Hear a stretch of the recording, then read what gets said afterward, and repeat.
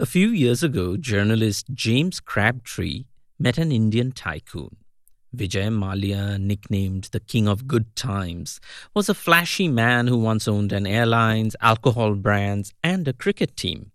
Now, his airline had gone belly up, his passport was revoked, the Indian government was investigating him for financial fraud and money laundering, and he himself was fighting extradition from London.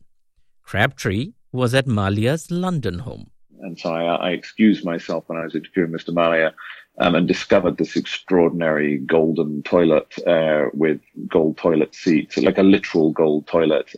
Didn't actually have golden toilet paper, sadly.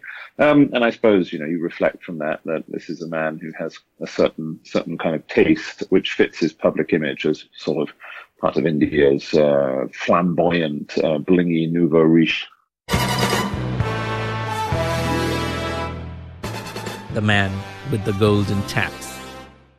Vijay Mallya is one of the characters in James Crabtree's book, The Billionaire Raj, a journey through India's new gilded age. And in a way, his rise and fall embodies the story of the book, extraordinary ambition that in a sense ran away with itself and left a lot of problems behind. This is Sandip Roy in Kolkata. Once upon a time, as an Indian in America, I used to be asked about Mother Teresa, not billionaires. And even when there were Indian millionaires, they were slumdog millionaires. What can a slumdog possibly know?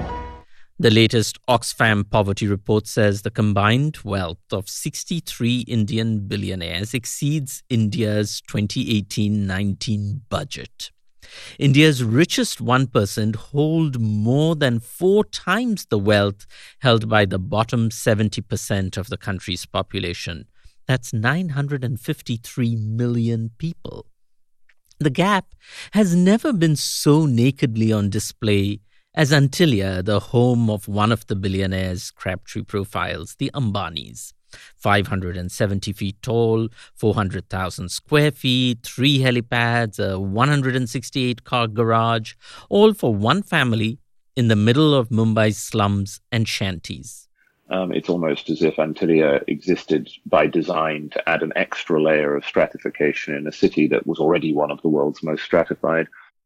I grew up in socialist India, where conspicuous displays of wealth were frowned upon. It was brash, vulgar, almost American. The old super-rich often wore white cotton and lived unshowy lives. And so the new Indian rich have, in a sense, reacted against that and gone entirely in the other direction. The Antillias and the bling are an expression of power. Crabtree says the billionaires oddly see themselves as quite vulnerable, victims to a capricious government. They themselves often see themselves as sort of, struggling against adversity to achieve remarkable things, to build businesses or industrial facilities, to build steel plants in India. Unlike a Richard Branson or Elon Musk, these billionaires with their family-run businesses see themselves as nation builders. Most of them view themselves as nationalists, and that's something that is a function of being quite a young country. Their excesses can make for juicy gossip, but that's not the main story here. The argument of the book is about inequality and crony capitalism and the fact that both of these things have got a lot worse over the last 10 or 15 years and what that means for India. In a sense, the misbehavior of the idle rich is kind of a distraction against this much wider social change.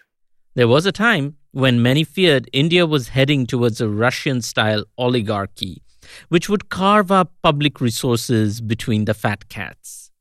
That danger seems to have ebbed, but India could draw a few lessons from America's Gilded Age, says Crabtree. Basically, the government came along and broke up the power of some of these very powerful people. And I think that, if India could have a more healthy relationship between its business and political elite, that would probably be a good thing in the long run.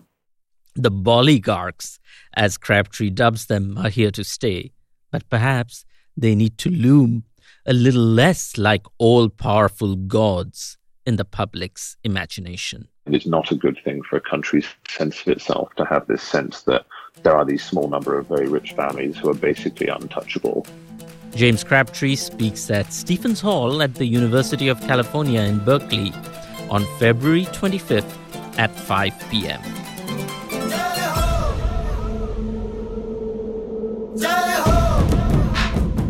This is Sandip Roy in Kolkata for KALW. आजा आजा जिंद शामी आने के तले आजा जरी वाले नीले आसमाने के तले जय हो जय हो आजा आजा जिंद शामी आने के तले